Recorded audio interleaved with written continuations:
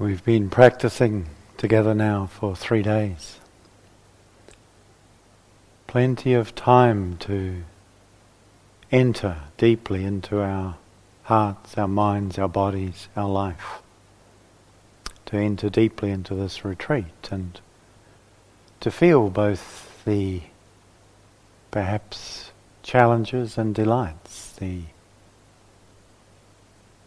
range of experience that our human life can be touched by and that a retreat can offer.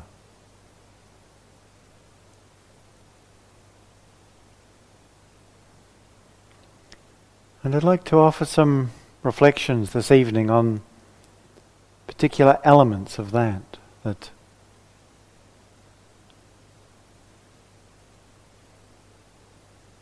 could be perhaps framed within the realm of emptying and emptiness, which are actually somewhat different things, although we may sometimes not always be entirely precise in how we use the terms and overlap them.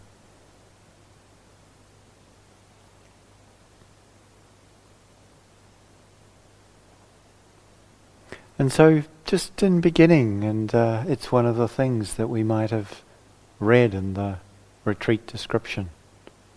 If you read the retreat description, of course, we spent a lot of time working on them with the assumption that you might, but of course I imagine it might just have been a good date for you and whatever was in there didn't matter too much, and that's fine, you're here.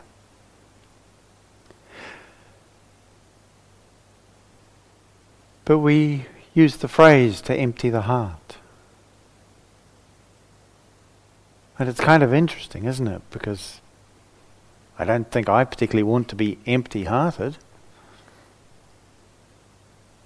I wouldn't sort of advertise that as a thing to go for.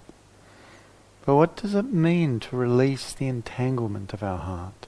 The way it becomes filled with structure and patterning that doesn't really serve our well-being, that actually occupies the space that might otherwise allow for our heart's loving capacity to be available to ourselves and to the world.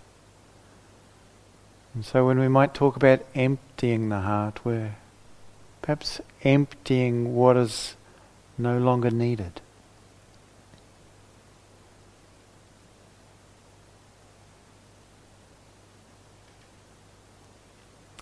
And this way we have of centering ourselves, to place ourselves in the middle of our story, in a sense, is something we could, I think, benefit from contemplating in this context. The sense that many of us will quite understandably have, because it's what we're pretty much taught to believe, is that we are the agent of our life. That we are the producer of the events, and that we're somehow responsible for what happens.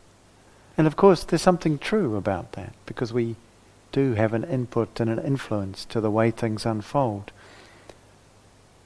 But what I find really helpful to consider in this context is that whatever we encounter here, whatever it might be, it can feel so personal, it's so particular, so how it is for me. And of course it will, and it does, and that's natural and understandable.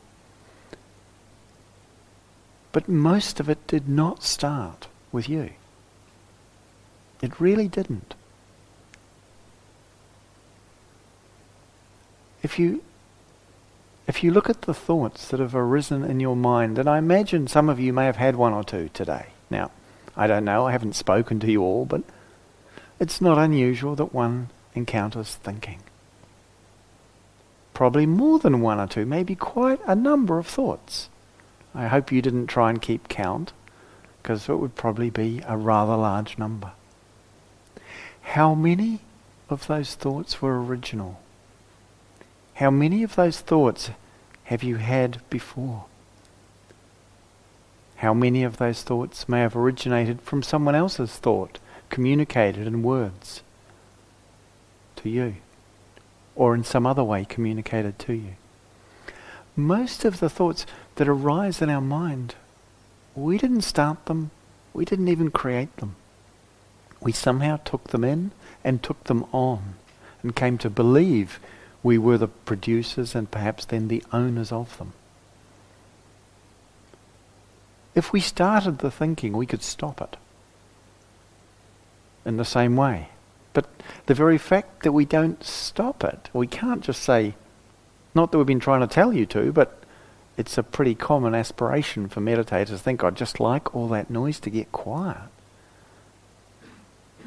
And yet we can't do it like that because we're not producing it either. And therefore we can't just stop it. Not at least in the sense that we imagine when we think of it being an act of volition.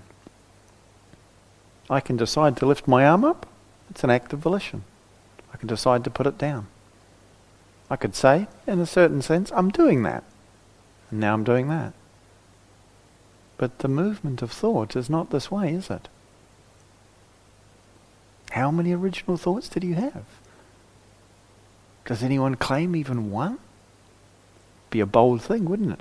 I had this thought and nobody's had it before. Examine them and look and see for yourself. And, if there is one, let us all know. It won't be original very long, but at least it'll be shared.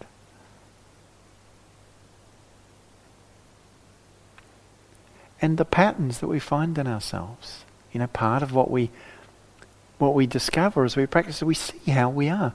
Meditation doesn't initially change how we are and how we do things, because we engage in our meditation practice in a replication of how we engage in our life. The difference is the meditation practice gives us the opportunity to see what we're doing more clearly. Sometimes, of course, that seeing is not comfortable for us. Seeing how we do things. Seeing our, at times, selfishness or our demandingness or our insensitivity.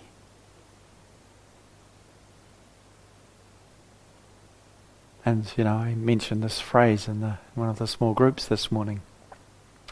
That why is it that self-knowledge is always such bad news? It's like we go, oh gosh, that's why people don't carefully examine their inner life, because what one finds is sometimes a bit, ooh, really? That goes on in here? I do this too? But that's part of the honesty and the courage of letting ourselves see what's here. And it's important we do that, but what we often do is we go too far with that and we think, oh, these things that are here, they're mine. They're somehow born of myself, that I've made or created these patterns, these ways. Now, just like the thoughts which don't just stop because we like them to, patterns don't shift easily or quickly for the most part. Have you noticed that? Has it been your experience that you saw, oh, I kind of do this all the time and I can see it's not that helpful. Maybe it would be a good idea not to. And then we get to watch ourselves doing it, knowing that actually it's not a good idea, but doing it anyway. Now I just want to say on that the Buddha's teaching on this is really interesting, because in a Western sort of philosophical moral framework, if you do something knowing, without realizing it's harmful, you kind of get a pass, don't you? It's sort of like, we'll let you off on that because you didn't realize how harmful it was or how stupid it was. Or, sorry, bit of a strong word there. But that's sometimes the language we might find. We give you a pass. Whereas if you knew it was harmful and you did it, then you're definitely due for some punishment and some real moral judgment. That's how it's seen, isn't it? Yeah. The Buddha understood it slightly differently, because he understood that it wasn't arising out of our volition by ourself entirely or anything like it. And his take on it was that actually, if you're doing something and you don't know it's harmful, you're in a much less wakeful and conscious situation. If you're doing something and at least you realize it's harmful, you're more present, you're more awake, you've understood more deeply what's going on. You may not have yet understood what will allow you to release yourself from that compulsion or pattern of behavior, but you're further down the path. And it's absent of a moral position on either of those two locations. Just this one is suffering and a long way from coming to the end of it. And this one is suffering, but it's on the way to the end of that suffering. And when we see this and we can start to make space for that, it's like, okay, it's good that I can see that that's unskillful, that's harmful, that actually my tendency to, trying to think of one, that's just not coming. I should have thought of that before I got here, shouldn't I? Normally I work out all my examples before I turn up, but I just drafted all this in the last little while, so I haven't worked through all the examples. Has anyone got an example of something like that they've noticed? You could call it out if you have. You might not want to, I understand that. But you've probably got one.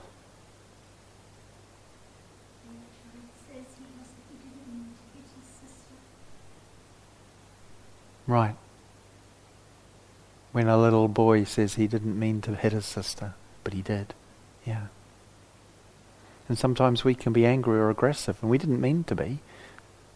When we react to people or speak to people and say, there's one for me. Yeah, sometimes I might be quite hard or harsh in how I speak to someone, because I'm quite sure of what needs to happen or not happen. And I know that's not helpful, but I sometimes realize I've done it. Or I'm doing it, but I can't quite not do it. If I notice I'm about to do it, there's a chance I might not, but it's not for sure.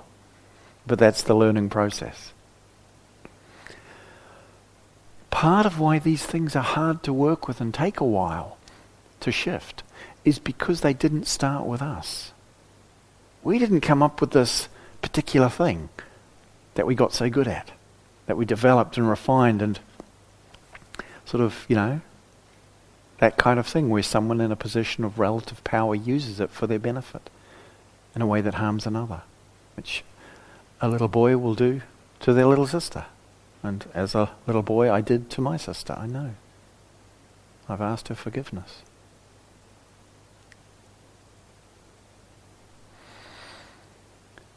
But it didn't start with us. I mean, at one level we could say the whole thing started, 500 million years ago with the first organic life manifesting as little single-celled sort of little bubbles of juice wrapped in a little membrane floating around in the ocean. That's how it began, apparently, as far as we know, in terms of what we call kind of biological life. And these little things, they had a membrane around them, and they're floating in the soup. And some of what's in the soup is good for them, and when that's the case, they want to expand and open that membrane and let all the good stuff in, because it's permeable and porous. But of course, there's stuff in the soup that's toxic. It's harmful to them, and so when they get into that, they try and tighten up that little membrane and keep it all out. And that's your basic biological survival mechanism. And what we might notice our body doing sometimes is just that. It's like something unpleasant, and the whole thing tightens. 10 billion human cells tightening up, trying to not let that stuff in. It doesn't really work anymore because it's slightly a different situation, but that's what goes on. Then when the sun shines on our skin and we want to just go, let me just expand and let it all in. It's the same thing.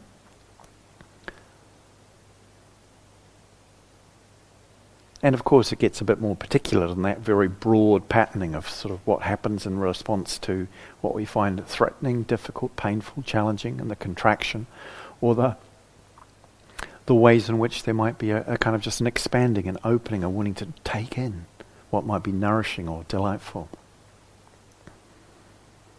And just to say with that, both of those have their place. Sometimes it's really important to say no to what is harmful, and no, that's not okay. And sometimes it's really important to say, this is actually good for my heart. Let me just feast on the beautiful view across the hill, or the sweetness of a circle of people standing in the rain. And just how lovely that is. Maybe it wasn't lovely for everyone, but for some, certainly myself, it's like, how lovely, how amazing, how blessed that human beings might do this, To let those things in is really important. So I'm not saying there's something wrong with that, but understanding the larger picture here. And sometimes it gets really particular.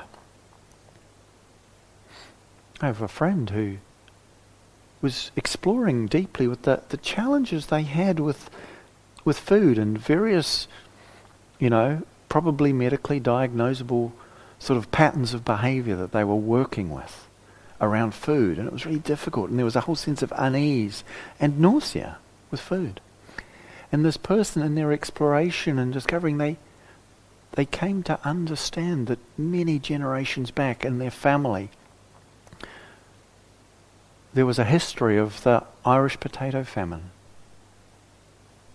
And what it seemed quite likely, from what they understood without being able to be absolutely sure, was that their relatives had been in a situation of starvation, and the food available at one point may have been their dead companions.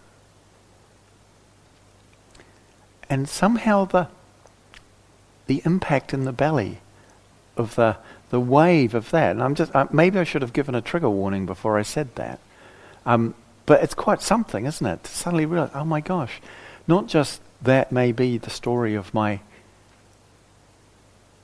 generations back, but something in that has been passed on in my unease with food. And this was profoundly helpful for this person in understanding it. And so just this sense of, it's not just me. So when we say things are not me, it's not that we're pushing them away and saying, nothing to do with me. It's actually, they're not just me. It's when we say, not mine, someone else's. No, it's not someone else's. It's just not your own. It's not just your own. There's actually more here that owns this than just me or you.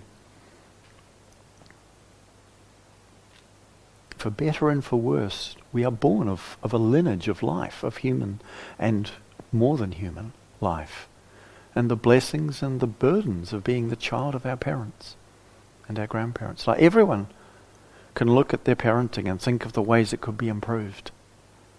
Everyone. I mean, maybe not everybody, but many certainly.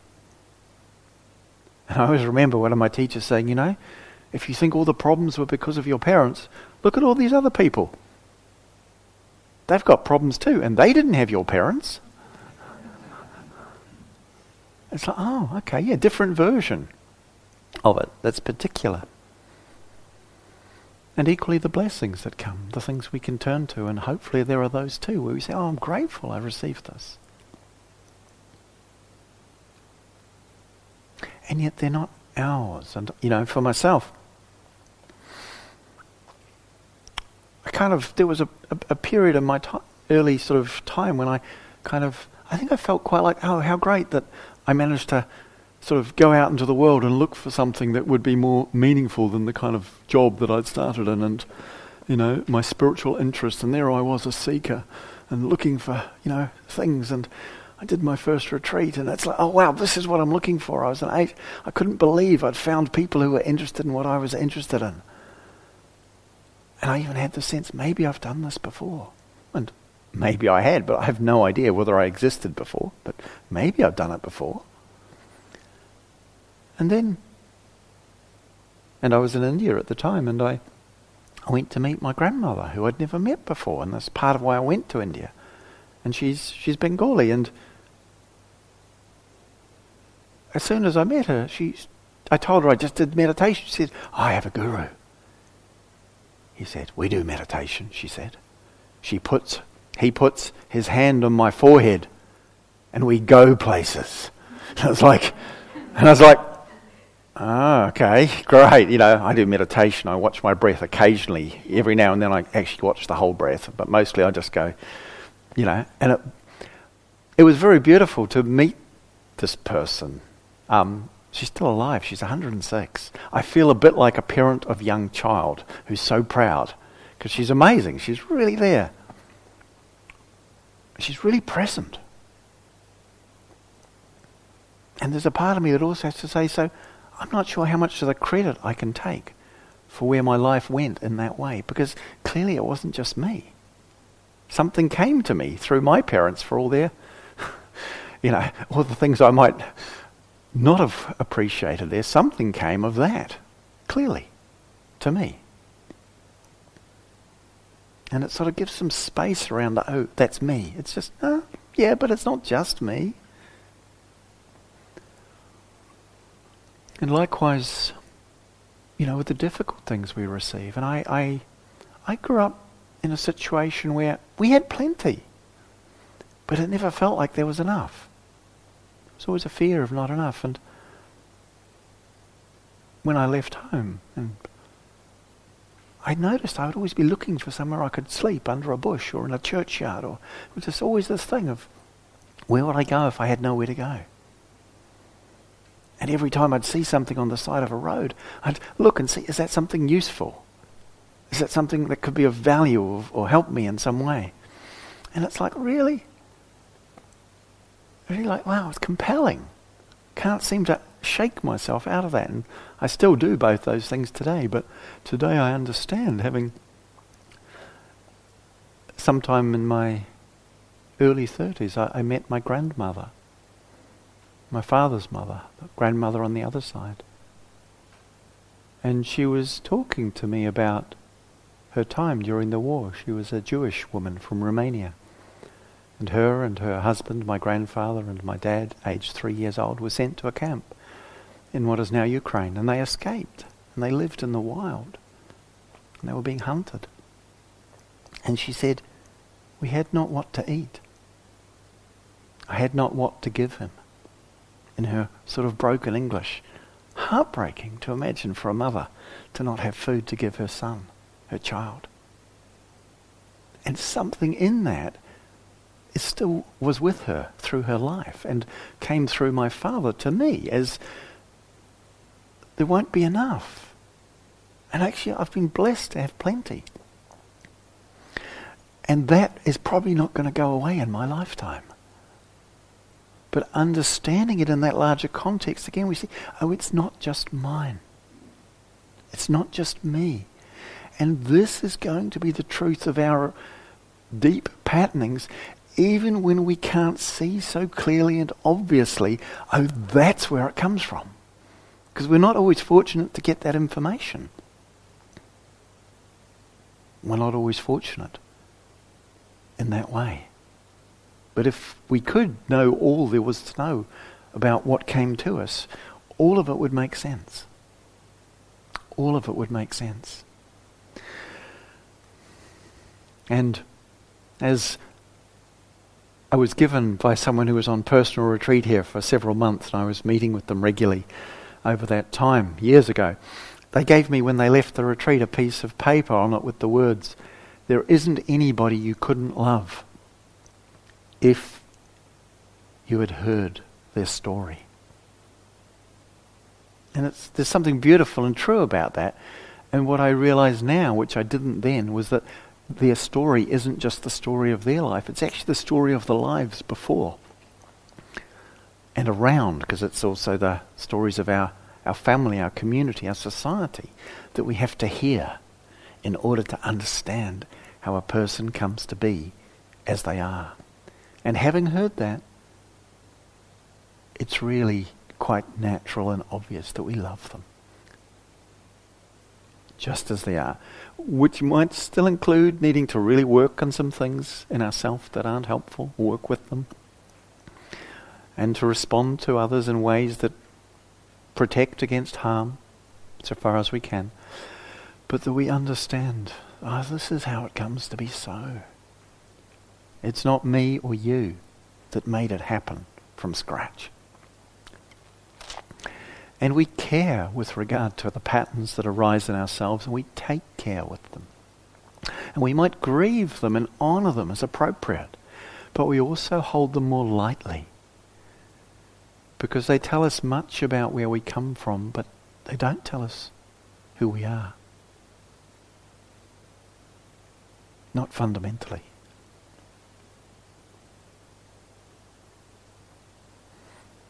And so there's a releasing of our entanglement with the material of my life, the stories, the patterns, while at the same time we might have a willingness and recognize an urge to seek to address, to work with, to attend to those places in ourselves that need it. And yet to understand it doesn't define us in this way. Just as we might see emotions, difficult emotions, beautiful emotions, They don't define us. But we learn to hold them with kindness, to feel them when they're challenging, to ask what they need, to give them space, without needing to get rid of them, the scary, the difficult, the embarrassing ones, or to maintain those that feel good, that we enjoy, or that we are flattered by because we look good with them.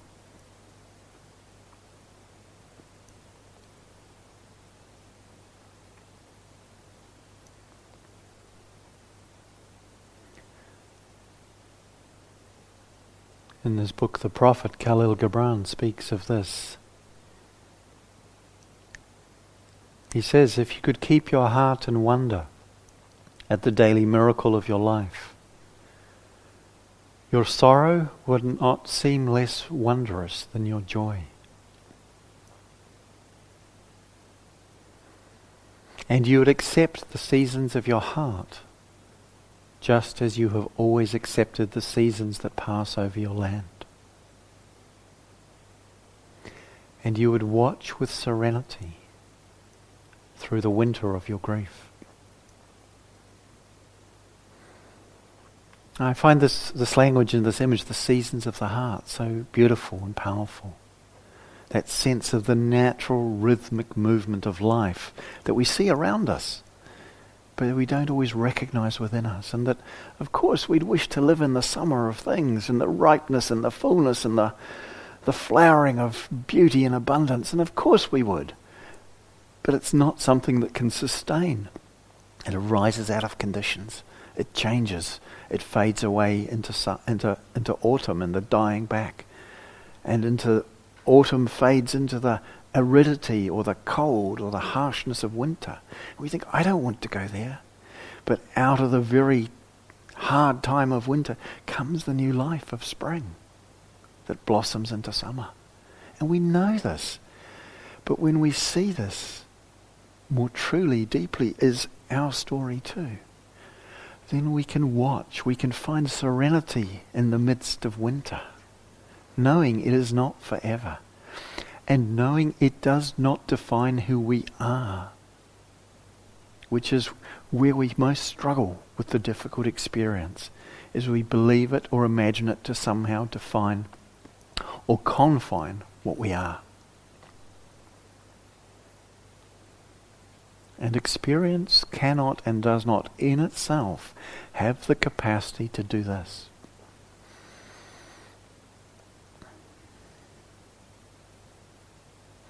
And so we contemplate experience. In the context of practice, there is the training of attention.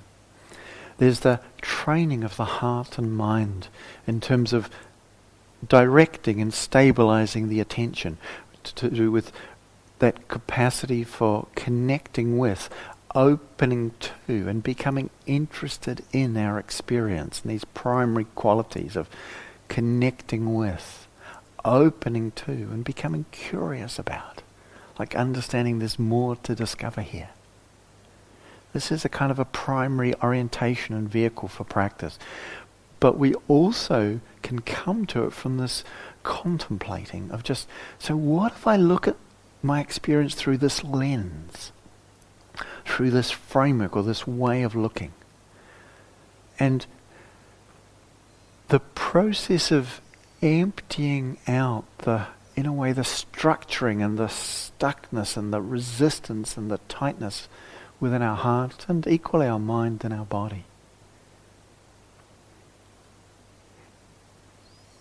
is profoundly supported by this reflecting on and considering, so what's here, what's happening, what's really, as best as I can tell, going on. And we're invited to contemplate and to see how phenomena, and we can check this from our own experience, to see how they arise out of conditions, how this body is dependent on the coming together of our parents, how it is sustained moment by moment by the presence of oxygen to breathe, and simple temperature that we can survive in, which is a relatively small band in which a human body can exist. And we need warmth for that. Or if it's too warm, we need coolness for that. these conditions, and so many more. Phenomena, including the phenomena we call this human being, arise in certain conditions, and if those conditions do not sustain, what has arisen dissolves and passes. And all of the conditions, of course, are equally dependent on other conditions for their sustaining. And so they do not continue. And therefore it's for sure that whatever arises passes. And we know this.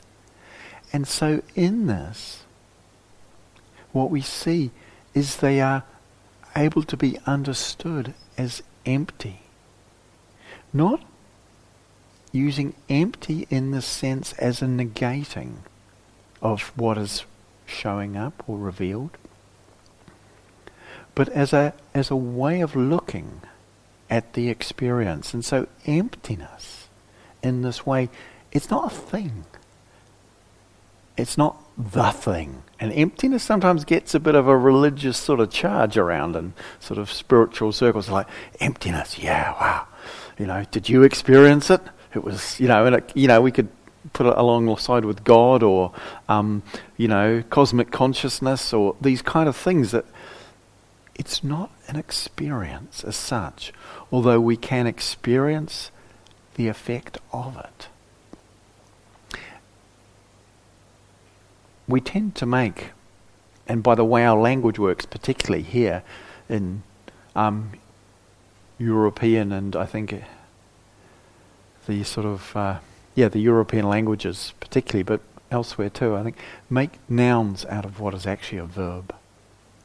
We talk about something that's happening and we make it into a something. Awareness happens. But it's not a something independent from the fact that it's happening. It's just a happening. Emptiness is also not a something, but it's a characteristic of everything that's happening. And so we can talk about emptying our heart. That's a conventional use of the word empty or emptiness, and it's fine. But when we're talking about emptiness from a Dharma perspective, shunyata or sunyata, depending or in the Pali or the Sanskrit, it's not about an absence or getting rid of the phenomena that are arising. It's about seeing them through the understanding that they don't exist independent in a fixed way apart from the conditions that give rise to them.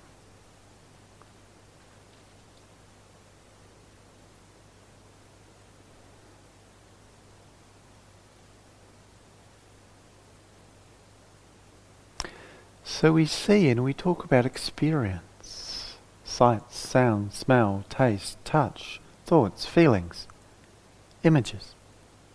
That's pretty much it, isn't it? Did you ever have an experience that wasn't sight, sound, smell, taste, touch, thought, feeling, or image? I can't think of one. It's that's it. They come in a range of different shapes and forms and feelings, of course. And these arise, these experiences, sight, sound, smell, taste, touch, thoughts, feelings, images. And they change, they pass. They disappear and dissolve equally as they emerged and as sounds emerge out of the silence and dissolve back into it. When we start to see they're emerging and dissolving more clearly, this is why we pay attention. We see, they're just here and then they're gone. Just here and then they're gone. They have less power to compel our attention. We're not so much in bondage to the experiences or the particular shape or flavor or color or texture or taste of the experience. And attention is interesting here. You know the language we use about attention? We talk about giving attention. We talk about paying attention. Is there any other way we do something with attention? Those are the two ways I use it. Giving attention, paying attention. What else do we give and pay? It's like currency. When we talk about something we're giving and something we're paying, it's something profoundly valuable. When our attention is being captured, there's a profound loss. When our attention is released from that, we actually are enriched. And as we become less identified with the particulars, the sight, sound, smell, taste, touch, thoughts, feelings and images, that's it, take them off. 1, 2, 3, 4, 5 external senses, and we could say 2 or 3. We could argue about our images are kind of thinking, or our thoughts are kind of image, and emotions, feelings, they're a kind of a construct within that. But that's it. As we become less identified with these, as we start to say, oh look, here they come. Of course, they need to be cared for and understood. But the sense of the noticing of them stands out to us more. We can speak of as awareness, as presence, as consciousness. And we see it's happening. But it's not bound to the experience. It's not defined by the experience. But nor can it be nor is it in any way separate from the experience. It doesn't exist without the experience. I mean, it doesn't exist in a sense at all. And yet, it's not nothing either. It's something significant that's happening. We become interested in this.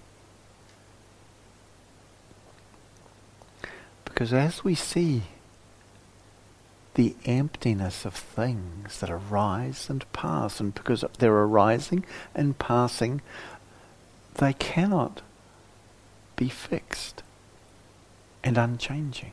And we see that they're arising dependent on conditions, so they cannot exist separate.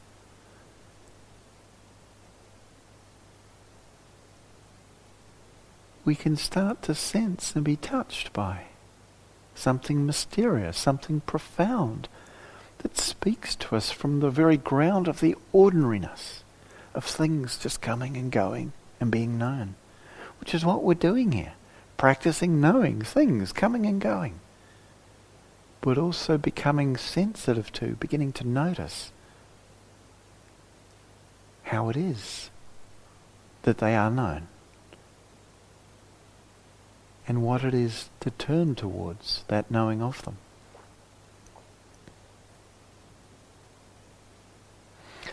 And the teaching and perspective of emptiness and the Buddha's Dharma and his teaching is, it's an understanding and a perspective that releases the heart-mind from entanglement, from bondage. The understanding that all things appear and disappear. That the appearance of separate things, including ourselves, is not the truth of it. It means that the entanglement, that whatever it is that hooks us and grabs us, begins to lose its power.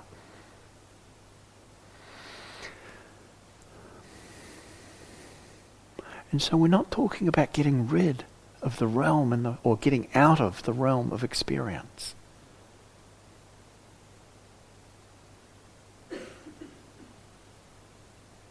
And emptiness is not in any way the absence of phenomena. It's not like we talk about, oh, there's an empty space, and there's nothing in there. We use the language to indicate a space or a space without something in it, or an absence of phenomena. But there's a reason why that term gets crossed over and is a little bit confusing. I hope I can unpack it a little bit here. But empty space is not the same as the emptiness we talk of as shunyata, sunyata. A room full of people dancing joyfully to loud music is at the same time completely empty in terms of this. Empty of any inherent separate self-existence. But obviously full of people having a good time, hopefully.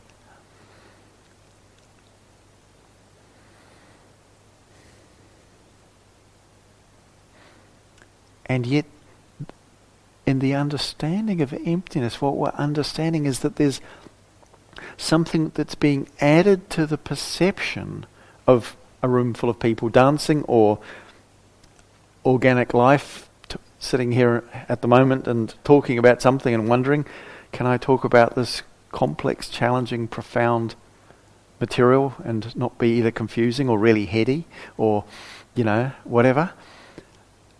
There's something about just, okay, yeah, that's going on. And what is it to empty that of the imputation or the addition or the unnecessary extra sense of self-existence, of something separate and fixed that's being added to what's actually arising in the way I'm relating to it. In that sense, the perception of emptiness empties that kind of unnecessary and unhelpful addition to the raw information that we're getting. Does that make sense? You're okay if you nod and go, shake your head and go, I mean, I'm asking myself really, does that make sense? I hope it makes sense. So there's an emptying of that which was unnecessarily added by our habitual way of perceiving, our unexamined and unquestioned assumption based on apparent shape of forms, and a deeply, deeply, deeply embedded sense of, but it's me, I'm over here, it's somehow got to be like that, doesn't it? And maybe there's something true about that, because it's not like we're somewhere else, or that this is somebody else, but it's not just that. Something more than that is here. And so, although the translation of shunyata that's most common in our usage is emptiness, with that whole association of absence or lack or nothing there-ness, the other translation that's also significant and less referred to perhaps is boundlessness. We're talking about boundlessness. When we see there is no separate, fixed and independent self-existence in things, there are also no boundaries between them. Because that's what the sense of self-existence does. It separates and says, there's this thing over here that's just like that. And it's always been like that, and it's always going to be like that. And it's not like that except because that's what it is. As opposed to, it's showed up like that because of all the things around it. Which is actually more close to what is true. That latter. And so, it's not, when we see there's nothing separate, fundamentally separate or separable, what we also discover is something boundless. Or something's the wrong word to use there, but it's like, boundlessness, unboundedness. And it's not an accident that that word sounds quite similar to the word we talk about for freedom, for liberation in the Dharma, to be unbound. Of course, in psychological terms, being unboundaried isn't always a good thing.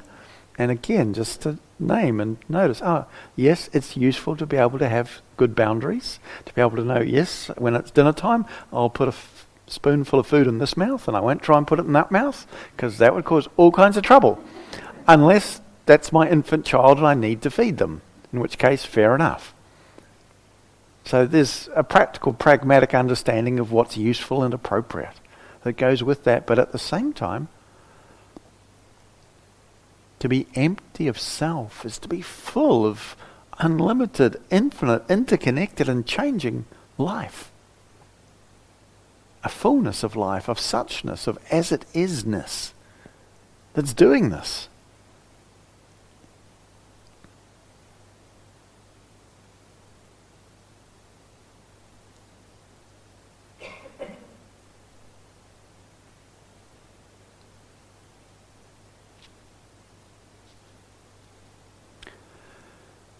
And so, we see that the appearance and the attribution of a separate existence to phenomena, or collections of phenomena, or particular shapes and configurations of phenomena, creates a dilemma for us.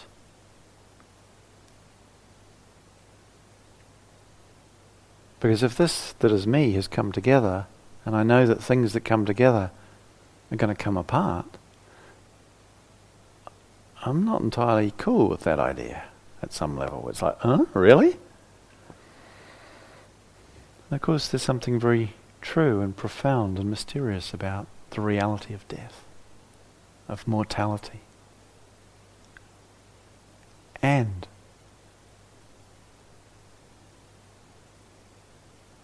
that's not the whole story. If we were to imagine a wave on the ocean,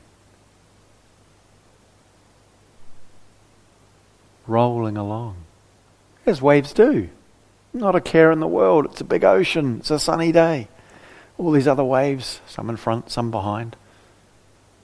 And at some point in the journey, in the distance, there's this white stuff, and it's like getting closer. Oh, it's the shoreline. Oh my gosh, and the waves out there in front of me, they're heading and they're being destroyed. And it's like, I don't like that. That doesn't look good at all. No way. You're like, where's reverse gear in this thing, And it doesn't have one. It's going that way. Life goes that way. And it might be terrifying if a wave was thinking in those terms. And of course, it's not entirely wrong because the wave hits the shore and it's gone. But what happens to the water? Nothing, really. Nothing of any significance or ongoing consequence. And we see that a wave is empty in these terms. It only exists and does not exist apart from the wind and the water and the seabed rising to the shore. And when those conditions no longer sustain its manifestation, it is still of the indestructible nature of water.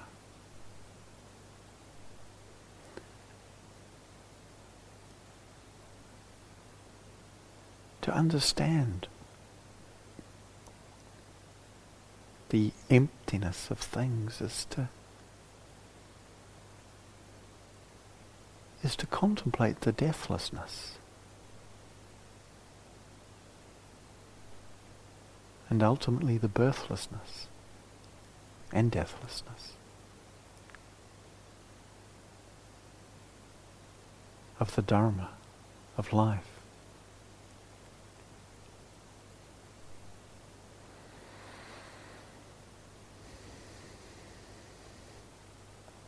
And it doesn't mean we disregard or disrespect the things that appear, because a wave, hey, you can surf on it and have a great time. And it can carry you away or smash your house.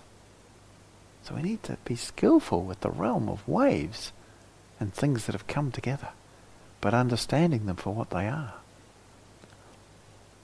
And understanding emptiness doesn't take away from the world of things its value, its meaning, its significance, because when we see emptiness, it's seeing phenomena, self, so-called, other, so-called, all things, so-called, through the perspective of contemplation. And when we don't conceive separation, so we don't make them into the thingness that we add to say thingness, which is separating and in a way bounding, containing, defining, and therefore limiting. When we don't conceive or impute self-existence in this, what we see is something mysterious that we might speak of as sacred or divine, and equally as just remarkably and profoundly ordinary.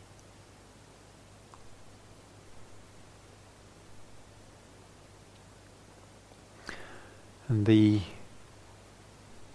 mystical teacher of the Judaic tradition, Dov Ber of Mezrich. He says, when you gaze at an object, you bring blessing to it. For through contemplation you know it is absolutely nothing without the divinity that permeates it.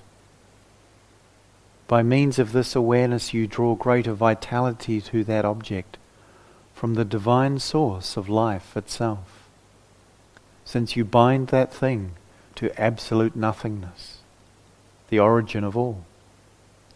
On the other hand, if you look at that object as a separate thing, by your look, that thing is cut off from its divine root and vitality. And one could perhaps add to that, and just acknowledging, so there's a particular sort of religious tradition framing the language there. By our look, that thing is cut off from its divine root and vitality. And I would say, so are we, by that look, cut off from that too. And we feel that.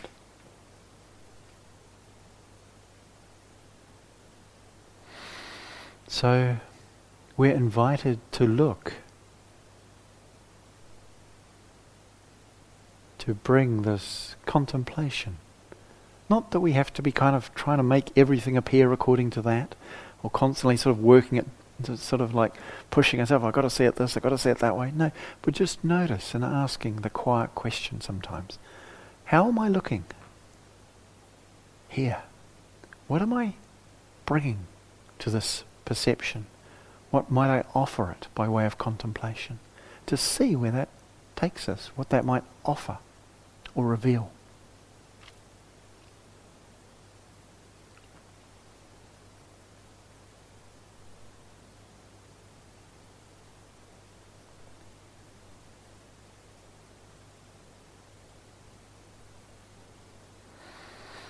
So I'll just finish with a poem from Rumi. He says, love has taken away my practices and filled me with poetry. I tried to keep quietly repeating, no strength but yours, but I couldn't. I had to clap and sing.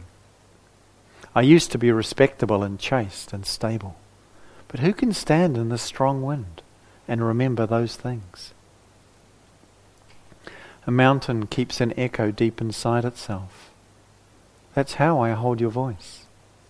I am scrap wood thrown in your fire and quickly reduced to smoke. I saw you and became empty. This emptiness more beautiful than existence. It obliterates existence, and yet when it comes, existence thrives and creates more existence.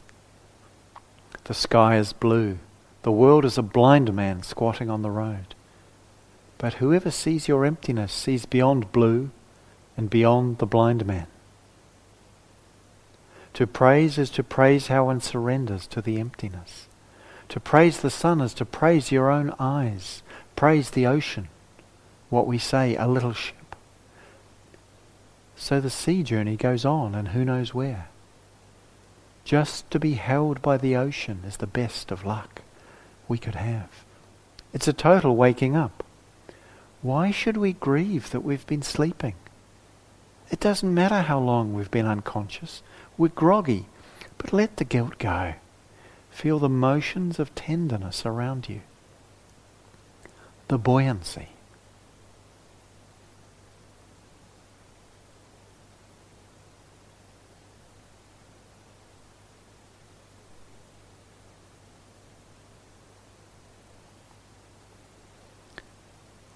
Let's have a few moments quietly together.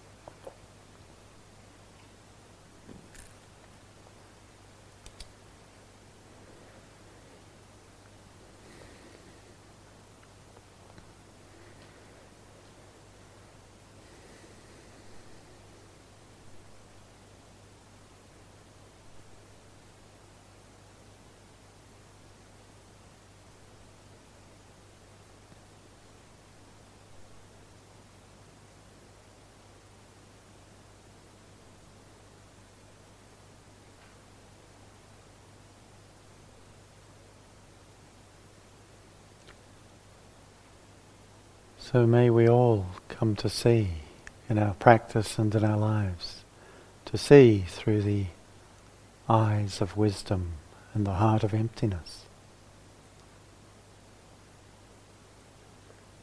May we know the buoyancy of floating in a medium that is not different than ourselves, than what we are. For our own welfare, for the welfare of all beings, for the well-being of all that lives and all that is.